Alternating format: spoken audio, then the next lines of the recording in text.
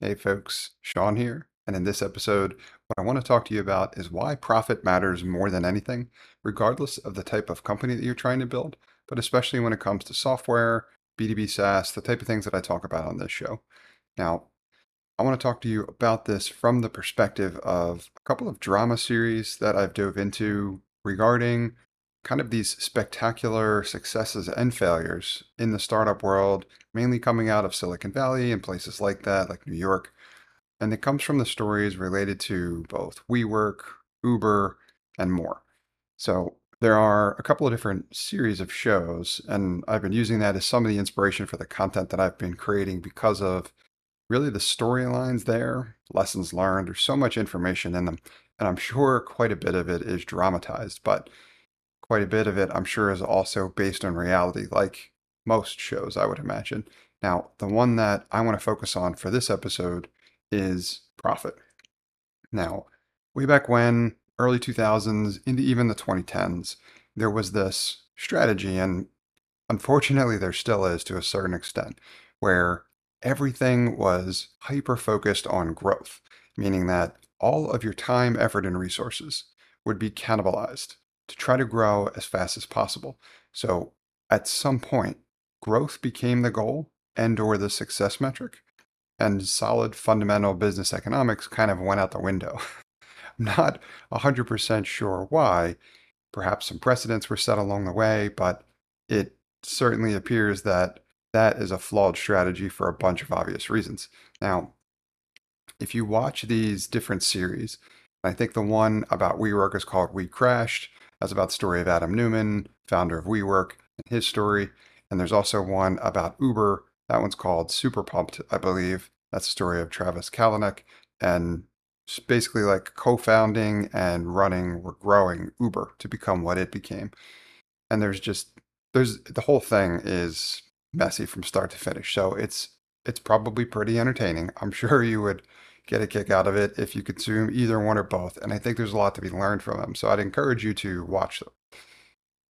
But as you're watching them, what I want you to focus on is how the shift over time inevitably goes from growth for growth's sake to profitability. And if you aren't focused, you might miss it because it starts slow, but then it grows considerably as the pendulum swings back from the perspective of growth for growth's sake, as in invest every single dollar that you have, take losses, grow as big as possible, to profit entering into the conversation more and more as the series kind of gets closer to its finale.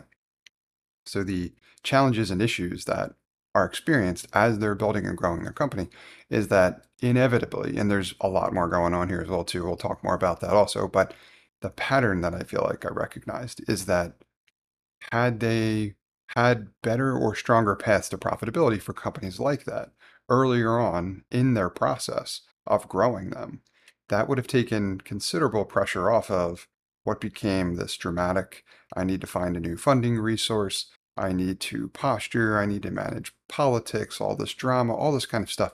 And it was because nobody was really sure whether or not any of that stuff was going well. Obviously, in the event of WeWork, it kind of crashed and burned. That's where I think they get the title from. It's probably pretty apt. In the case of Uber, they did eventually IPO, but for a very long time, they were not profitable. They wasted tons and tons of money. It's still out there, but ultimately that kind of stuff started to become subsidized. So there was a heavy bet on things like driverless cars, which obviously haven't really been rolled out for that business even to date. So these grandiose visions that these founders have for the world, right? I get it. Innovation, change, all that kind of good stuff. But growth for growth's sake is severely flawed and it's ridiculously unsustainable at the same time. It's just not a strategy that's going to necessarily work at scale. So for those companies that were able to effectively leverage it, I would say there was a window. I don't know why there was a window, but there was a window. And right, there still may be some businesses that can technically achieve success by leveraging those models. But I'm here to show you and kind of explain further that if you pay close attention to these shows, that you will see the topic of profitability come up over and over and over again. And you will see some of that twinkle in the eyes of those founders start to fade a little bit as they start to wonder, have I actually created a self-sustaining, something that a business that has the potential to eventually be self-sustaining, or have I not? In the case of WeWork, it was found that they definitely did not. Everyone in that process essentially took a bath, with the exception somehow of Adam Neumann, based on the deals that he worked out. So there's a whole side story to that as well too, which we could talk more about as well. But the key that I want you to focus on here is that if you're focused on profitability, regardless of the size, scale, level, tenure, how long you've been working on your project, as soon as possible, achieving profitability is critically important. And the sooner you do that, the more you remain in the driver's seat, the more that you remain in control, the more that you remain largest percentage owner of your business, if not 100% owner of your business, which means that when inevitably, and you'll see this in these stories, I mean, this isn't like well known, I'm not giving away any spoilers here. Both Adam Neumann and Travis Kalanick were eventually tossed out of their companies by their board. That's something that won't happen to you either. So there are countless opportunities and advantages for ensuring that you build a properly profitable business.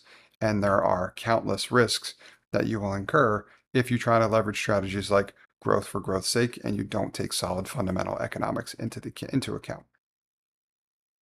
Hey folks, Sean here, and thanks for listening to this episode. I hope you got a ton of value out of it.